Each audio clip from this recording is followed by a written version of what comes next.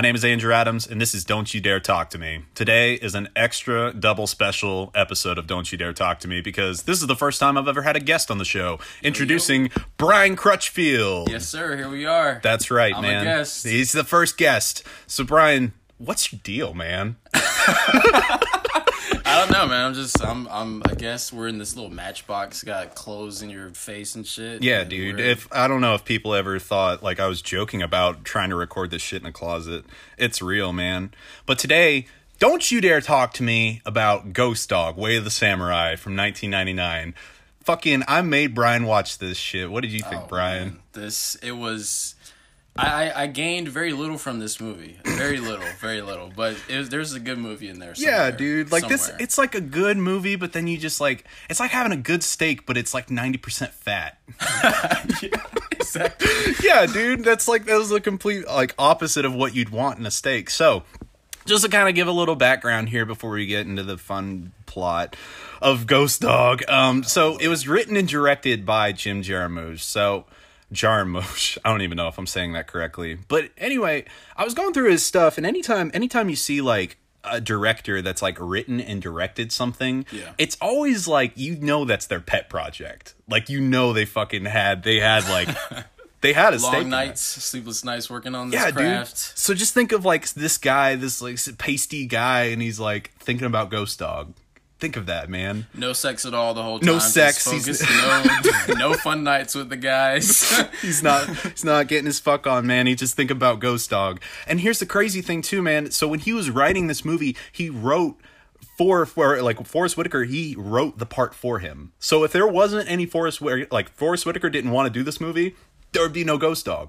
Isn't that fucking great? So yeah, man. But anyway, a little background on Jim Jarmusch here. Like, people might know him. He did, like, the shorts on Coffee and Cigarettes, and he did the 2003 film version of Coffee and Cigarettes. And he also did, like, a shit ton of different music videos before that. So I feel like that's kind of how he got, like...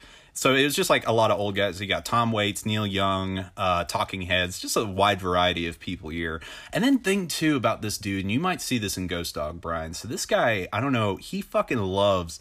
If he makes a movie, he's like, I'm going to do all the genres. Is that what you felt like? You couldn't really... Like, what genre do you think Ghost Dog is? It was artsy more than anything else, but yeah, it'd be hard to put it into a box. Would you call it an action film? Would you call it a drama? I certainly would not call it an action film. Maybe... Yeah. Slow burn drama.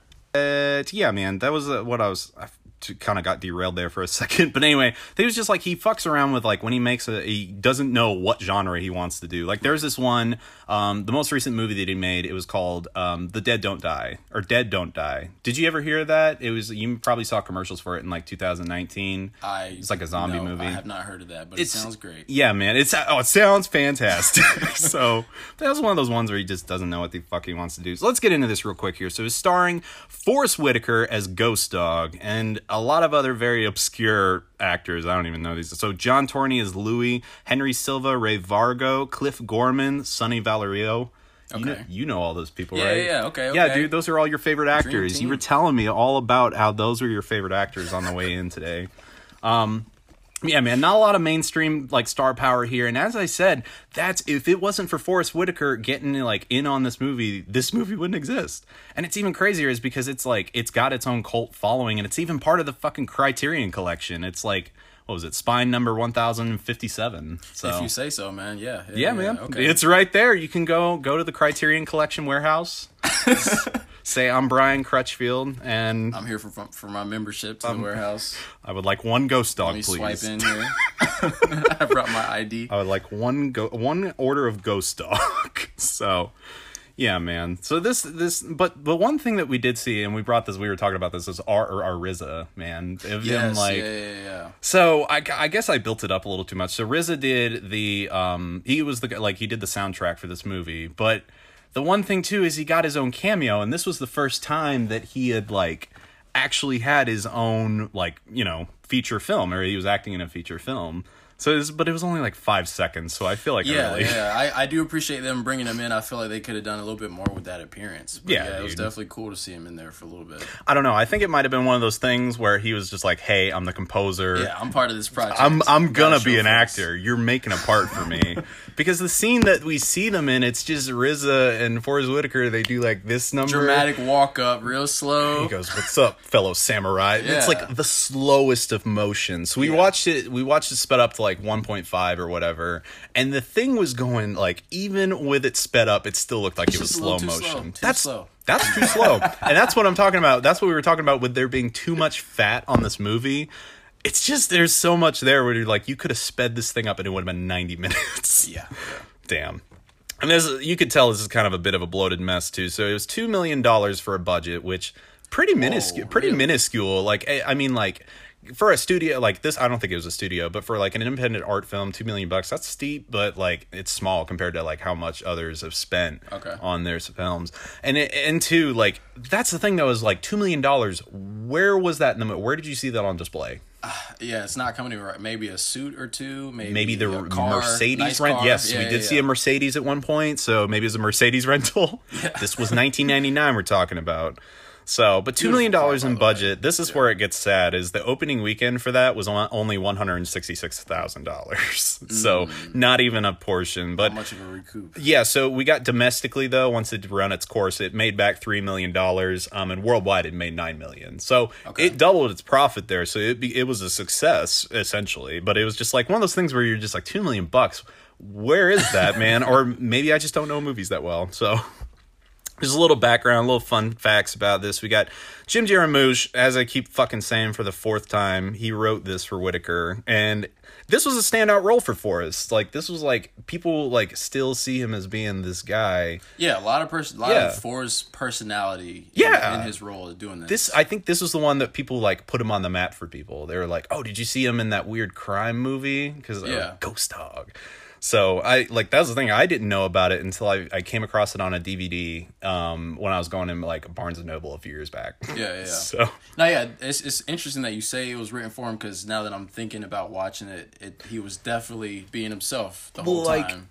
But tell me this, dude. Tell me who else would you see as an actor as being Ghost Dog? Besides Forrest Whitaker? That's a tough question. There you go. There's no other actor, so you could see how this guy literally was written for him. So, and I'm trying to think. I'm trying to like put other actors in this position, and it's not coming. Yeah, it's not coming together. Yeah, dude. It doesn't work out. Anyway, though, but the thing a little bit about I think Forrest Whitaker, he fucking loved this role because there was accounts of him like method acting for this role. So he was getting into it. He was studying Eastern culture. For those that don't know, let's get a brief explanation of method acting real quick. Okay, so method acting is literally where you get like, you immerse yourself. You literally become that person. You want to like, even off so like Daniel Day-Lewis, he's a famous actor and he's well known for method acting to the point of being a fucking dick. Like, he'll get into that character and then he'll go and not home. Be able to break character. He'll just go home as that character. He'll be I've like, seen a documentary on Jim Carrey doing that one time. Andy, what was it, Jim and Andy or something? Yes, something like that. But can you just take a second and like imagine him just trying to walk around as Ghost Dog, like just like him like whispering to everyone, and they're like, "Can you speak up? Can you speak up, please?" And he's like, "I can't. I just want an ice cream cone." Method act, yeah. He's he eats nothing but ice cream cones. He eats nothing but ice cream cones for weeks. Oh, yeah, the ice cream too, man. Fuck that, man. He eats like 6 ice cream cones. But anyway, so I want to kind of circle back here. We're going all over the place, but with RZA, he did the score. And there was 2 MCs in this scene in the park. We got Timbo King and Dreddy Kruger. They were members of the Wu-Tang Killer Bees. Yeah. So it was like a section of the Wu-Tang, and like at the time, I don't know if it's like still a thing, but RZA like oversaw all that shit. He's like, anything... have any chapter do of like the Wu-Tang Clan, like they would have to go through RZA and be like, "Hey, can I get this approved?" I don't know how, the specifics of it, but I feel like that's what these 2 dudes, they were just like, "Hey, RZA, can we be in the movie?" And he's like, "Let me make some calls. I'm not gonna lie though, just as freestyling guys in the park, they was killing it, man. And I think those are great. Yeah, and I think that's the thing too, is the emphasis of like the use of music Yeah. in this movie. I feel like they kind of use that to kind of accentuate that part of it. So, and RZA's acting debut, perfect, man. Mwah, chef's kiss on Flawless, that, man. dude. Yeah, I don't. It'd be kind of hard to fuck up walking in slow motion, like. Yeah, good point. Good Yeah, point. dude. So, anyway, so let's keep it moving, man. Let's go ahead and talk about this movie. Don't you dare talk to me about Ghost Dog, man, or I'm going to go on a rant about it. So, we open up on some pigeons. What'd you think of the pigeons, Brian? The pigeons is really important in this movie for whatever reason. They've been Yeah, established man. as like a recurring theme, just pigeons everywhere. These- So if you love pigeons, you'll love this movie. Yeah, dude, if you're a bird lover in general, because you got like him watching birds through the sniper rifle near the end, so Yeah. you get these pigeons and shit, and it's kind of establishing as we're going in, and it's like, it was, alright, so I looked it up, and it was shot in New Jersey, but we don't know where the fuck this thing was based. And maybe it doesn't matter. It doesn't Maybe matter, it's I not, guess. Yeah, I guess as you were saying, it doesn't matter at the end of the day. So, literally, at least 15 minutes of pigeon shots, and then finally, this pigeon makes it back to the pigeon coop, and we're introduced to Ghost Dog. Yeah, well, I also want to note, too, a bunch of slow camera cuts Oh, dude. staring up at the moon. Oh, Like, my I think at God. this point, it's a half moon, so they emphasize that for a reason. Yeah, dude, and when you're introduced to Ghost Dog, he's reading, I think it was Hagakure or something. It was like this ancient samurai text. And buddy, if you don't like narration or books, fucking tune out. This is not your movie. Because literally every other scene, you get Forrest Whitaker narrating from Hagakure, or I can't even fucking say the name of the book, but anyway, Yeah, you know what I mean, yeah. dude. You saw it, you watched the movie just now, so Yes, he's reading it, and he's also like looking away, reflecting on what he just read. Oh my He's God. really into whatever it is. And Yo. they start showing you on screen what he's reading, I guess. yeah, Ghost Dog loves to reflect, man. He will do a lot of driving and reflecting. He'll do a lot of sitting and reflecting. He'll do a lot of sword play and reflecting. Just all of it, man. And oh my God. So anyway, he's reading his book. He dips out to do some hitman shit, and that's where we get he's looking at the moon and doing his classic reflecting thing. He's Yeah. so, and he steals this car, and I like Ghost Dog's, I admire that he's always able to keep his own mixtape on him at all times. Yes, he does this unique CD flip, kicks it up, kicks the volume up yeah, to 2021, and then just zones out. She's yeah, he dips that thing. He does it's he hard. zones out every time. Yeah, Hard. man. It's hard to describe how he does this little CD flip, but I think he just does it for himself. Like, who are you doing that for, Ghost Dog? So, anyway, he's dipping out to go do some, classic Hitman stuff. And then we get this montage of him driving, and it's so fucking long, man. This is A the bit first drawn of out. many. Yeah. Oh, dude, so It's like to the point where I also feel zoned out, watching him be zoned out while he's driving, yeah, man, and that was what I was saying. You can take shots of just Forrest Whitaker driving around in his car, and then you could just have Forrest Whitaker driving the movie, and then it's just all taken from Ghost Dog. Right. Perfect. So we kind of get introduced to these mob baddies, and they're like chilling outside this pet store. It's a bunch of fishes at the front, so they're all about making them sleep with the fishes, man. So.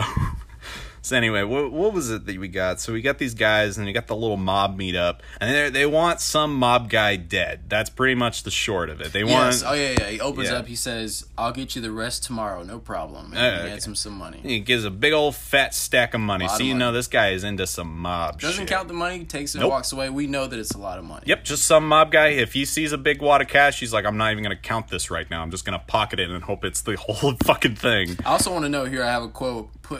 Put her on the bus to the seashore. So Oh, I yeah. feel like that's there's a meaning to him saying that to the other guy. Oh, yeah, so there's this whole thing with the lady. So the lady in red, that's who Right. they're referring to. They're like, put her on the bus, or like whatever mob term that means. Yeah, So put her on the bus. Make sure she gets out of town. Buy her something nice. So we get this. So they basically want this one girl dead. And this is the thing about this plot, is the fact that if you look away for fucking 2 seconds, if you're like, hey, I'm gonna check my phone during this driving montage, fucking you'll look back up and you will have missed an entire blink. year of your life. That's You don't even know what's going on in Ghost Dog at this point. So, long story short, Ghost Dog busts in and gives this guy the 1, 2, 3, and he like sees this girl in red, and he's like, "Oh, I didn't know there was a girl in red. I'm not gonna kill you though." So he's just like fucking dips out. Yeah, they both have great resolve in this. They both seem like a little surprised, but not really. He's like, "Whoa, what do you want, my Rolex?" And then she's just still watching cartoons. Yeah, I think. Dude, she's unfazed. Like this whole time, she's just like, "I have seen so many people get shot. I guess so. I'm going back to my old timey cartoons." She's not even watching good cartoons this whole fucking time, man. Like, yeah, we see some shots of The Simpsons, but like, damn, man. Yeah, and they also appear to be having like the worst date night or hangout you can imagine. Yes, dude. What you were saying? What did he say? He was just like, "You want some more wine?" And she says, "No, I don't." Wow, what chemistry! This is fucking romance at its best, man. So we get this, and Forrest Whitaker, and he's like, as you see, he has a code. He ain't killing no woman, so I guess so. Yeah, he's out of there. So we get these. We cut to what was his name, Louis. This guy pops up a fucking bunch, and this is they're trying to tie down this like pigeon. They're trying to get this message attached to this pigeon. Right. Yeah, dude, this is the pigeon problem scene where this big mob guy is just chasing a pigeon around an apartment. Chasing it around the room. He goes for the couch, the pigeon jumps. He goes for the wall, the pigeon jumps. This pigeon's like, "Fuck you, fuck you, fuck you. I'm not doing this. I'm over here. Okay, you can't touch me. You can't touch me. Haha." So, yeah, dude, this pigeon is giving this mob guy the business for a good like 5 minutes. Man, breaking his ankles hard. But it's cool though. They sign this pigeon to the LA Lakers, and then I'm just kidding. They catch the pigeon, they put a fucking note on it, and they send it out. So then we follow this pigeon back to Forrest Whitaker, which this is probably one of the most frustrating scenes in the movie for me, dude. Like, seeing him sleep on the roof and not be like covered in bird shit. Oh, so, right. Yeah. He's sleeping by a pigeon coop, just, hunky dory. You immediately wonder, does this guy have friends? Like, why is he sleeping on the roof with all these pigeons? Man. I know What's going on? What is going on with the pigeons? I know he's a hitman, but come on, man. Have a social life. For real, a little bit. He's like, "I don't need that." But anyway, sleeping on the roof with the pigeon, the perfect pigeon lands on him, wakes him up, and it has the message. Yeah, dude, it's like perfectly. He's just like, "This is my man. I'm gonna land it right on his face." So, yeah. So he drops there, and like he's reading this little note, letting him know that there's a big problem, that you didn't kill that woman in red. So Forrest Whitaker does what's best, and he eats the note. As anyone would do in that situation. He eats the note. No, dude, can you tell me how casual it was though when you saw he just eats it and then he goes back to sleep, I think. He goes, that's a good one. Midnight snack. I love how pigeons keep bringing me snacks. So, he didn't even read the note. He just, was this a cracker? Is it Ritz? I was just in the mood for a snack. And he eats it, and I think he goes back to sleep or whatever happens next. No, you know what we get? We get more fucking text from that Ancient Samurai book. Okay. Yeah, dude, we get a big old that. So, yeah, man. So we get this. He goes to the pet shop, and he goes and buys some pigeon feed. And this is just to let you know how cool he is. So we get a bunch of bloods chilling outside the pet shop. I want to make a note to say it's Birdland. Birdland. Yeah, it's not just any pet shop. It's Birdland. Man. Shout out to Birdland. Okay. Props to Birdland. I don't even know if that's a real thing or if it's just in the universe. It doesn't seem like it should be, but it was in this movie, man. They only carry bird stuff. Oh, Birdland. No other pets. Just birds. And all your bird stuff related needs, you go to Birdland. You go to Birdland. Fly on into Birdland. This is a paid advertisement for Birdland. Today's episode is brought to you by Don't You Dare Talk to Me is brought to you by Birdland. Whew. Anyway, so we get this, and these bloods, they show him some respect. They go, "Oh, it's Ghost Dog," which they establish that he's a well-known, well-respected guy in the community. He's respected in the community, so we get that. We also see this badass karate kick, like this mugger get karate kicked. Karate kicks in the alley behind Birdland for no reason at all. Yeah, dude. Well, I'm sure it comes back around later. I don't think it ever did. But it kind of comes out of nowhere. It didn't come back around. I think all it was just showing him, and he was just like, "Oh, look, this place is really fucked up, but that guy can handle himself." Yeah. And now you see Forrest Whitaker pause and look like, oh damn, that was a nice kick. He's like, nice. And then he goes back about his business. He's like, I need to take some notes from that guy from when I do karate later. Kick. Yeah, dude. And that maybe I wish like there was a bigger reaction. So you never really see Forrest Whitaker ever react big in this beyond an eyebrow raise. Yeah. But I wish he would fucking go for it, dude. Like, I wish, like, in that moment, he would go, oh, fuck, man. Like, especially with so much time dedicated to looking at his face. No facial expression or reaction to anything. But right after that, though, is the karate practice on the roof, man. Is that? I believe so. Right let's see. So he goes to the pigeon pet shop. Yeah, he karate kicks the shit. That mugger gets karate kicked. No, there's like a little mob meeting there. Just to let you know, just to establish that Ghost Dog is in trouble. Oh, no. And fucking one of the oldest guys there, like, they gave him the go ahead to say the N-word. And you know he was just... Oh, right. Yeah, that was dude. A great scene. Yeah, man, he was... This guy, he was drawing it out. So this old fucking guy. So they're chopping it up a little bit. Ghost Dog, they're like, we gotta kill Ghost Dog. Yes. So that's the point of that conversation. Yeah, man.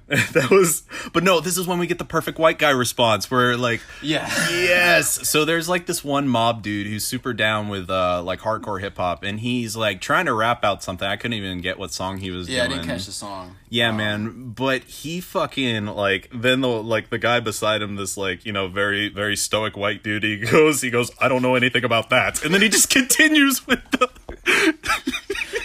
he just continues. I mean, he was kind of making it seem like he wasn't into but he was name dropping Snoop Dogg, Ice Cube. Yeah, he's name dropping him, and he starts quoting him in lyrics, and the guy's like, I don't know anything about that.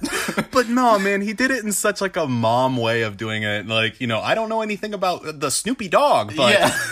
But I do know. And then the third guy over here is chimes in with the N-word. Yeah, you just gotta drop that freaking N-bomb on him, man. Oh, goddamn. Just to let you know that he's a bad guy. Yeah, I suppose so, yeah. This is when we get Ghost Dog prayer time / karate time. Yes. Yeah. Oh, man. What was your favorite part? The part where he swung around a machete or the part where he swung around a sword? Well, he's just very zoned in to his, you know... Oh, before he does that, he does, like, the necklace thing. Oh, yeah. All these hand flicks. Forrest does a lot of hand flicks in this movie, and then he puts on the necklace, and then he gets into, you know, the sword practice. Yeah, man. So I guess that's part of the ritual. I feel like we might just be disrespecting a lot of... There's, like, a lot of stuff in Eastern culture. There's, like, a lot of deep meaning there. And yeah, everyone's like, you're missing the fucking point, you ignorant assholes.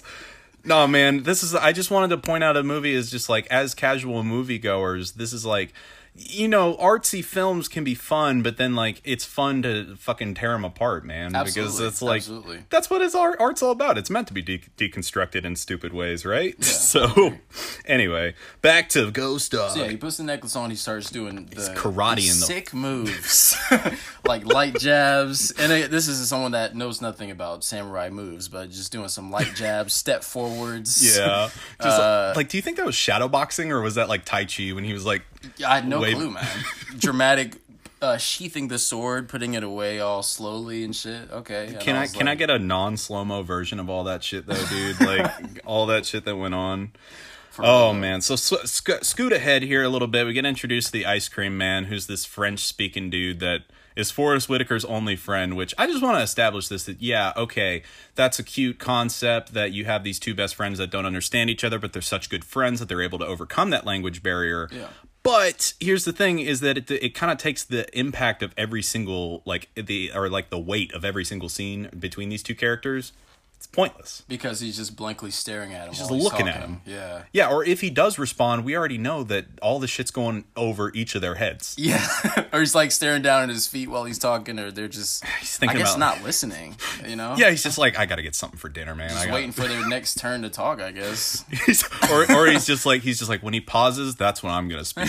I'm gonna say a lot of French shit when he pauses real quick. Or maybe he was thinking, like, between those moments when he's, like, the moments where he's looking down at his shoes, he's just like, I have eaten so much goddamn ice cream. Yeah. Like, oh, man. I wish I wasn't lactose intolerant. Like, I'm going to regret this later. I'm lactose intolerant. I came to America. I don't know any English, and I started an ice cream truck. What is wrong with me? And my mom said I was going to be a failure, and she was right. So yeah, then he jumps right back into conversation with this guy. Oh yeah, perfectly fine, man. Yeah, so we get that, and seamless. But we scoot on over here to Forrest Whitaker. He's feeding pigeons. He's a domestic pigeon feeder.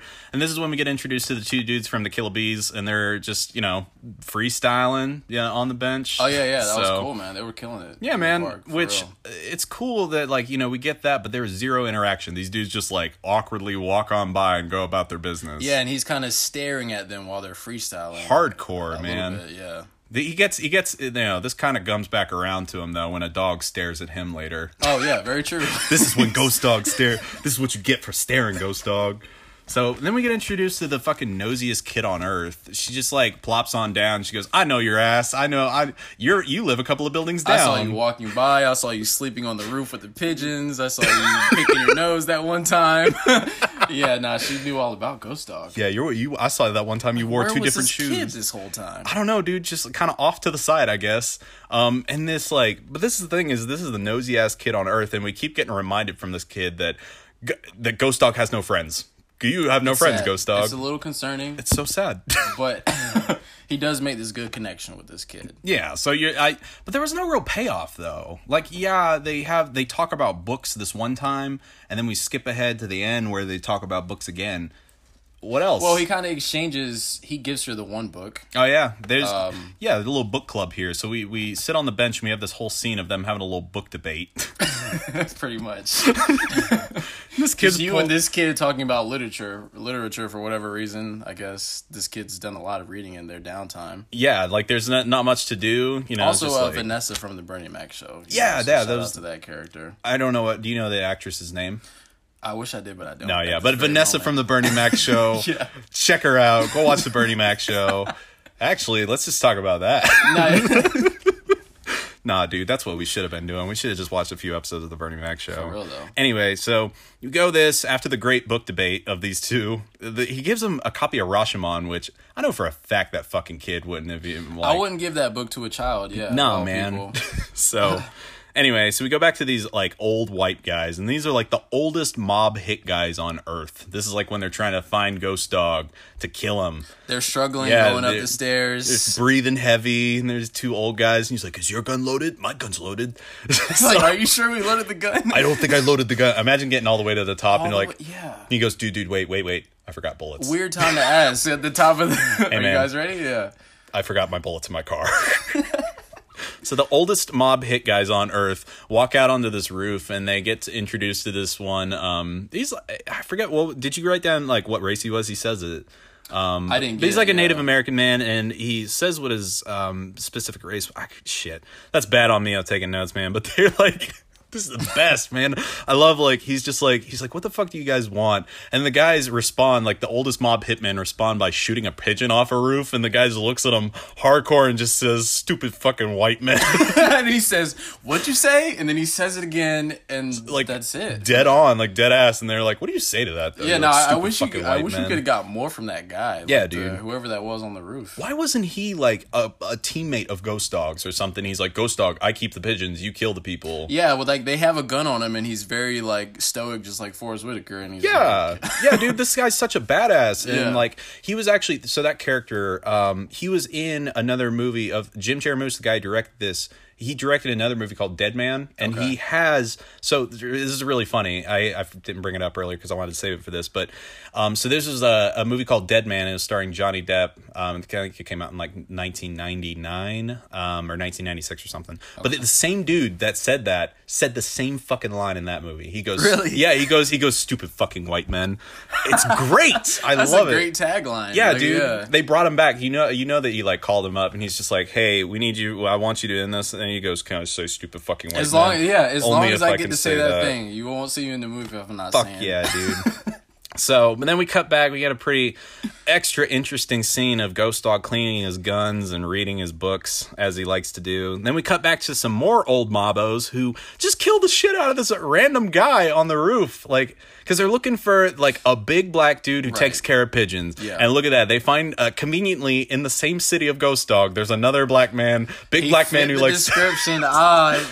And he takes care of pigeons. He's toast. There's no way, there's no way there's two black guys taking care of pigeons out here. But hey, it happened, and these guys, they kill him in cold blood. And one of them, reflects for a second. He's like, "I don't feel right about this." That didn't feel right. He's like, "I don't like that."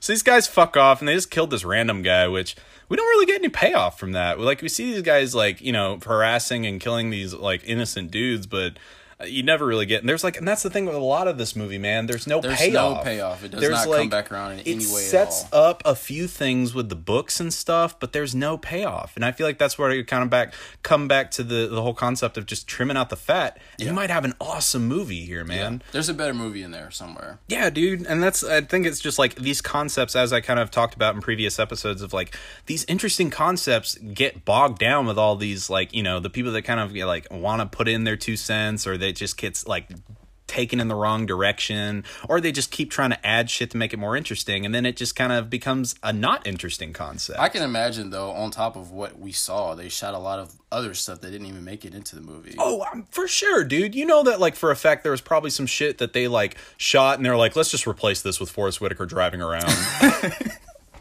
Might have been a sword fight, dude. Well, imagine this. Imagine, like, the big climactic battle, instead of him just getting blasted, like, a big samurai showdown in the street. That would have been more. I would have gained a lot more from that. That would have been so badass, man. But no. Instead, you get some nice driving scenes staring at the moon. Yeah. I guess that's the thing, is if you go in thinking that this is going to be like a high-octane action crime thriller, fucking pump the brakes, man. And that's the thing, is I guess you see the word samurai and hitman in the same sentence, and you're like, sick, dude. So anyway, so we get those mob guys, and they're still out looking for Ghost Dog and everything. And then he runs into Louis. So Louis is like the dude who, like, got a hold of Ghost Dog. He's like, he saved Ghost Dog when he was a young kid. Right. And he was like, hey, I saved you. And Ghost Dog's like, cool, I'm going to kill people for you now. And he goes, whoa, no, not like that, not like that. I don't think that's actually the thing.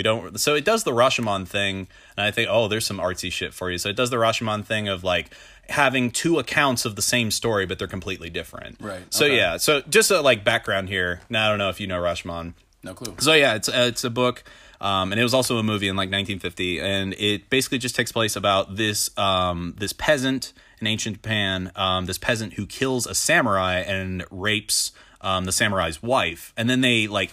The whole movie or story is based around this guy's trial. So you keep cutting back, and each person that's like testifying is given their own different account. Okay. So it kind of shows, and it kind of like makes fun of the justice system, and shit, it's relatable today, of being like, you know, how one person can see the exact same event, but it's going to be completely different. Completely different, yeah. Yeah, exactly.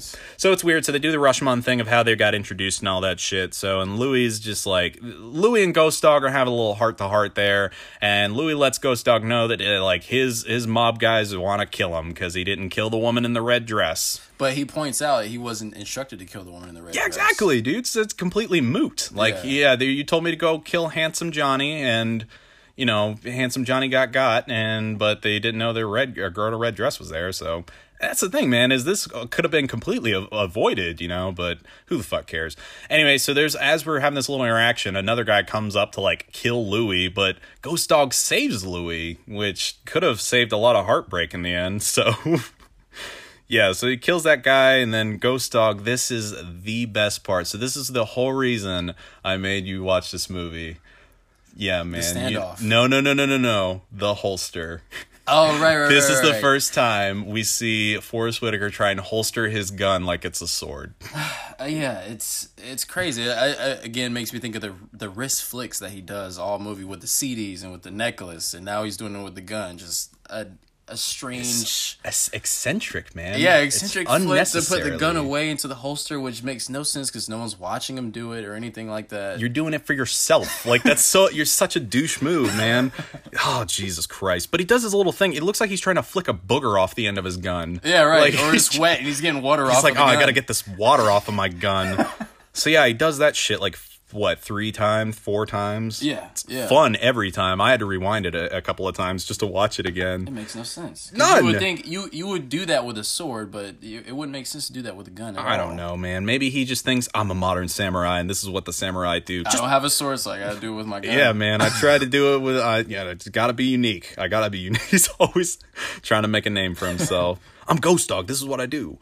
So we get that, and he goes back home, and he finds out all his pigeons are dead. Oh, Christ. Tragic moment. Yeah, man. That's heartbreaking. This is his John Wick moment, though. For real, yeah. Yeah, man. Great parallel to that movie, man. But yeah, definitely. He gets up there and he's like, who did this and why? Why have they done this to all my pigeons? You know what he could have? He went, ooh, killed my pigeons. There's even a pigeon in his bed when he gets back into the house. Yeah, man. So it's like The Godfather. They killed a pigeon and they put it in his bed, and they're like, "That's gonna be you. So heartless, we're gonna kill you and put you in bed, make you sleep with the pigeons." I don't think that's what they meant, but nice. Some real mob shit for you. So that he ain't gonna stand for it though. So this is Forrest Whitaker's suit up scene. So he goes and he gets out from under his floor after playing this little puzzle game with himself to get out his sniper rifle. Yeah, he's got a big old gun box under there. So he loads up and he goes and steals another car. And when he's going out, like, get this expo dump and everything, and he's like heading out to kill some dudes, and he like. What was this? It was just some couple, right? Like he steals their clothes. Guess he has a great eye for fashion because he see from a distance. Yes. This guy's got a great suit, and I'm going to need that suit later. So he's probably like, that guy's my size. Creeps in, pulls a gun out. They retreat into the alley, which you should never do if someone pulls a gun out. Don't go into the alley. Mm-hmm. And then he comes back out with their money and their clothes. So, all right. So keep this in mind too. There was a chick with him. There's a chick with that dude. Yes. Why do you make her strip? They're both naked for whatever reason. He doesn't need the dress. What was that? What if that more was like, payout if he would have put the dress on later in the movie to do the killing shit. That's what I was just about to get to. Like he shows up at the mansion and he's like you see him in the suit as he's reconning the mansion, and then as he's about to like bust open the door, he's wearing this like sexy little blue piece, sparkly blue dress. Oh yeah, man, that would have way more payoff. Wig or no wig, or would he have the dreads or the cornrows still? I'm thinking wig. You gotta have a wig. Dude, that would be fucking tight. Yeah, sure, do like full drag queen Forrest Whitaker killing all these guys. So, but lead up to that. So after he fucking tells these guys, that's the thing. This is another pointless like why moment. Is he gets it and he goes there and he like stakes out this mansion of all these mob guys that he wants to kill for killing his pigeons? Question mark. So. Right. And he's like looking through his sniper rifle and he's just bird watching. He's so distracted by nature the whole time. Yep. Not a good time to be distracted at all. You got the sniper, he's got his eyes on the target, and then the bird lands on his shit. And he goes, like, what a pretty bird. Is that a robin? He's like, I gotta write that down in my notebook. My bird watching notebook. And then he looks up and he's almost missed his target because he was staring at this bird the whole time. He did. He walked inside and he's like, shit, why'd I even bring this thing? Right. Yeah. This is another why moment, man. Why'd you even bring the sniper rifle? Because what he does is he like drives up to the front of the mansion and they're like, hey, who are you? And he goes, oh, I'm the hit guy. And he fucking kills them all. Knock, knock. Murder squad here. Right, yeah. Yeah, dude. So Forrest Whitaker straight up goes on a kill streak there of just going through this mansion of old people. More gun flicks and more spin arounds. But yeah, he's killing it in that scene. Yeah, dude. He's just like, I do not understand. Oh my gosh, I did not mean to touch that. Oh well, it'll just be recording like that, I guess. So anyway, getting that. Yeah, but there's guys to his left and right. He kills them all. They're all shocked that he's there. He does a nice spin move, kills the guy on the stairs. Keeps it moving up the stairs. Okay, so I want to make this clear, though. So this might sound like a very interesting and high-octane action scene that we're describing, but it's not. It's not, man. It could be, but it isn't. Nope. It's just him, like, you might as well have just shown him walking through and just, like, hitting people with a big hammer or something. Is it because all the mob guys are too old? Is it because... I don't know, dude. They all suck, though. That's the thing I don't understand either. So we get that going, and... Hold on just a sec. I'm fucking with the recording right now. I'm sorry, guys. All right, now back to it. So we get that of this most intense scene, and he like busts into the head honcho's office, and the one dude who was dropping all the M-bombs. There he is, and the girl's there too. Oh yeah, and red dress girl. She's watching cartoons, so I don't even write her down her names. Just call her Cartoon Girl from now on, I guess. Work. So we get that, and we get old N-bomb guy who just like sees him, and he's just like he's so shocked at how cool Forrest Whitaker is. He has a heart attack and dies right there. He dies right there, man. Which I'm not sure what they were going for, but I actually enjoyed that moment. It's like, oh, there he is. That's the Birdman. And then he dies. And he goes, it's the fucking... So, and he croaks. But yeah, I think it's like a nice little comedic relief scene because like Forrest Whitaker has the 2 guns on him, and then he just like, he's like, I don't need this one gun. And he just like lowers the one. So, but he kills the head honcho guy, the one guy that's been gunning for him all this time. And then he just like, we get a mirrored thing where he's like, did you think he was going to kill the girl that time when you saw it the second time? No, I don't think so. Because both times she has this look in her eye, they make this long eye contact and you're like, all right, well, see you next time, I guess. You got my book? Yeah. Yeah, what happened to that book I gave you Yeah, last dude, time? I was reading Rashomon last time I saw you. What the fuck, dude? You're supposed to give me that back. And then he goes, oh, I'm sorry, I gave it to a little girl. Well, yeah, that doesn't about that book that you gave me. I actually gave it away to a 4th grader. Sorry. Oh, man. Anyway, so he just like, yeah, dude. He leaves there, but there's people that he didn't kill. So, like, Louis, the one guy, what was it? Yeah, there's, like, retainer guy, his head honcho guy, ends up coming out of the toilet, and he's just like, all right, well, I gotta go. So, but yeah, shoots him in the same arm that he shot him in the first time. Well, I think we skipped over that. Oh, yeah, I didn't touch on that. He, like, when they first met up or something, he was just like, you might as well shoot me. So he shoots him. So he just shoots him in the shoulder. And he says, why'd you shoot me? And then he says, because you told me to shoot me. Because you told me to. Because you're my retainer. So, oh, dude, this guy in this samurai code. So they leave and they're like, these mob guys are ripping ass out of there. And then, like, they get pulled over by the cops. So it's just like... Those cops, man, they come at the worst time every time. Okay, and this is the one thing I wanted to kind of talk about for a second. Why the fuck do cops in all movies just draw out the shit? Or, like, anytime you have, like, a bad scene, they're like, oh, no, we need to get him to a doctor. And he's like, hold on there, sir. Yeah. You stay in your car for a second. I'm bleeding. I'm bleeding everywhere. Hey, don't get sassy with me. Hold on. All right. License and registration, please. Fucking, why are cops in movies all about their job? Right, like, yeah. Oh, fuck, man. I don't understand that. But this cop ends up getting capped by a dying guy. Yeah, and they point out, hey, man, you killed a woman. You should not have done that. I love that, dude. Yeah. No, I love that because the guy, he goes, you just killed a broad. And he goes, no, I killed a cop. Yeah, it's equality. Yeah, man. dude, he was the ultimate feminist to the end. Like, this dude was like a proto-feminist. He's just like, as he's dying, bleeding out, he goes, don't be a misogynistic pig. For real, man, that's very significant. It's fucking, yeah, he's ahead of his time, dude. Yeah. Anyway, so this guy, he dies, and then, like, we don't know what happens or where they go, and we know they go somewhere because Cartoon Girl, at the end of the movie, she's all dressed up. Right. But when we leave them, she's, like, just in a t-shirt. Like, yeah, what no in the explanation goddamn of what's happening between then. Yeah, exactly. Like, there's a lot of question marks here. Okay. A lot of head scratchers. More than Blue City, even. I don't know. I don't expect you to know what that is. That's just the third episode. No clue, so, you're like, I don't fucking care, dude. Woo! Anyway. So we get this, and after, like, you know, he heads out to kill some more dudes, and he rolls up to this one spot, and he, like, does a little tape over the glass, and he kills the mob guy who's watching cartoons at 11:59 or whatever time it was. Yeah, and man. He's just alone at the crib watching some cartoons, as we all do, you know? Yeah, dude, I love that this guy, this, like, hardcore mobster guy is just sitting on his, like, couch, or, like, sitting on the couch, like, with a big old smile on his face. Yeah, he's happy. He's like, I love fucking cartoons. I don't know what it is. This is what I do. I just fucking love the colors and the sounds. It's great.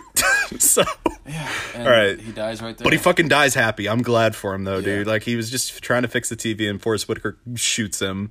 And then we get the scene of, like, another mob guy. He gets, like, shot through the pipe.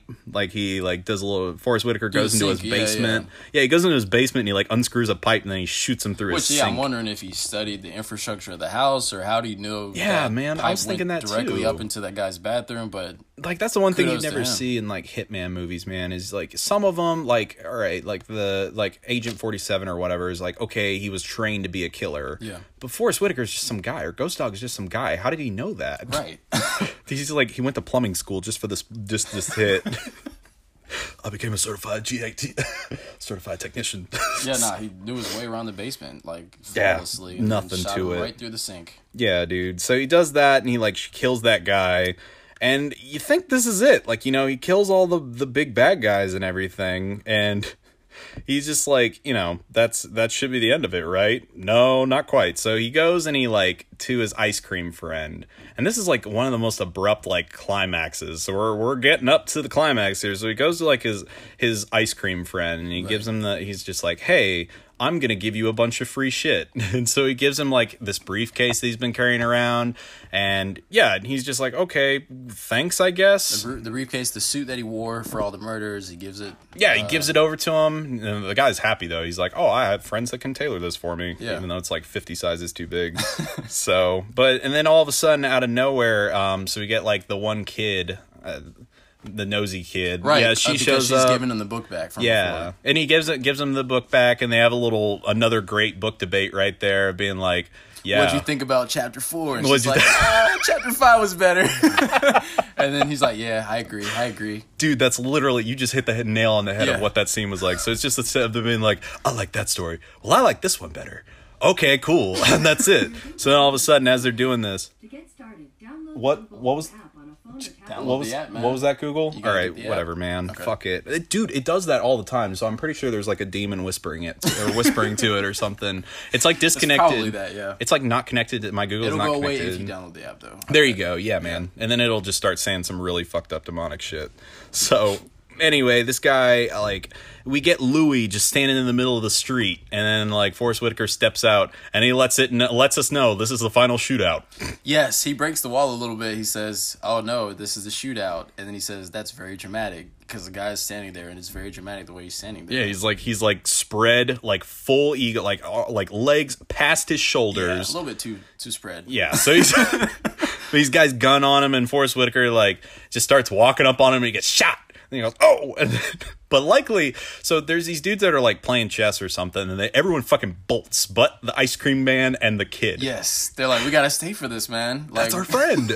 The ice cream man's holding the girl by the shoulders, being like, you need to watch this. For real. You need to check this out, dude. So they watch him just get like Forrest Whitaker's doing a noble thing of being like, I'm not going to kill you, Louis. And then like Louis just keeps shooting him until he falls down. Because he's a retainer. Yeah, exactly. He's like, I can't kill you because you're my retainer. And then Louis keeps shooting him until Ghost Dog's dead. And then Ghost Dog lies in the street with a copy of Rashomon in his hand. And a pigeon flies in, too. And then a pigeon flies in just as he looks like he lets out the gnarliest fart as he's like, oh, and he's like, and the pigeon just flies away with him. So, yeah, dude. Or wait, do you think that was the pigeon that like, because there was the one pigeon that like was still alive and after the massacre? There was that one pigeon that they had that connection. He spoke there was to the pigeon. He's like, it'll be okay. He did say that. He was like, oh yes, baby, yeah, baby, you know, just he's talking deep to the pigeon. Yeah, he's stroking the pigeon, and he's like, yeah, man. Oh yeah, baby. But yeah. So I don't know if that was the same pigeon. That's probably the same. I believe that was supposed to be the same pigeon. Anyway, so Louis dips out and he gets in his car and he fucking pulls out of there and gives back the book or takes the copy of Rashomon and then gives it back to Cartoon Girl. She's like, yes, yo, this is my book. Finally got my book back. Finally, she got her book back. It's got blood all over it. Soaked in blood. This thing's well traveled. And then she starts explaining the plot of the book. Oh my right then. He's God. like, all right, we gotta go. And she's like, this book is a great read. She goes, this is a great read. Like, thank you for your acting. Like, yeah, man, that's weird time to start talking about the book, but yeah. She doesn't say like what more than 10 words this entire fucking movie, and now she has to explain Rashomon to us. Right. Like, whatever, man. Yeah. So you get all this dump and this bullshit, and then that's it. It kind of ends right That's there. it. It just ends. Between us explaining all of that, there's like 7 pauses to show us the text on the screen. Oh no, wait, we did leave out something. So the one nosy girl, he gave her the copy of Hagakure, or like the ancient samurai text that he was reading at the beginning. He's like, here, read this. You don't have to read it right away, but she just chucks it over her shoulder. Okay. Like, I'll take this. This is boring. So anyway, we get a final shot of her reading that, and then like all this time of him, like all these big like narrative dumps, or like is Forrest Whitaker reading it, and then it's like the girl reading it. So now it's kind of passing on the torch, right? Yeah. So we don't sequel ? Which it doesn't seem like it. But that's the end. But what would you call the sequel to this, dude? Ghost cat, ghost puppy, ghost puppy. Ghost puppy, woof woof. Yeah, nah. Honestly, I don't know.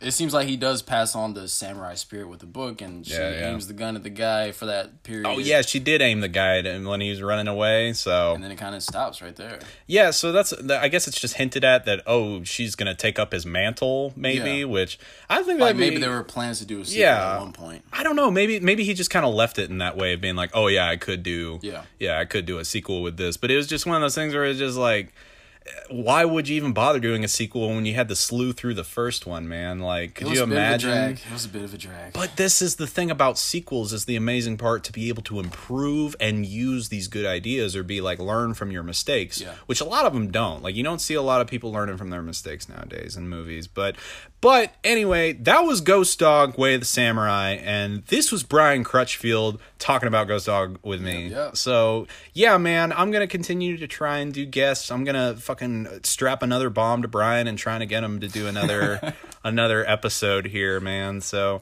but anyway, this has been Don't You Dare Talk to Me. Good listening on you, listener. Thanks for listening. That was a lot of good listening for you. Keep tuning in to continue tuning me out. Yeah, man. And also, too, just to plug the old, you can get me on Twitter at Dare Talk to Me, or Instagram, Don't You Dare Talk to Me. Is there anything you want to plug, Brian? Nah, man. Not at all. Yeah, I ain't got nothing going on. Colgate toothpaste. This is Brian is sponsored by. Yeah, man. I'm actually brought to you by Heinz Mustard. Anyway, thanks, listener.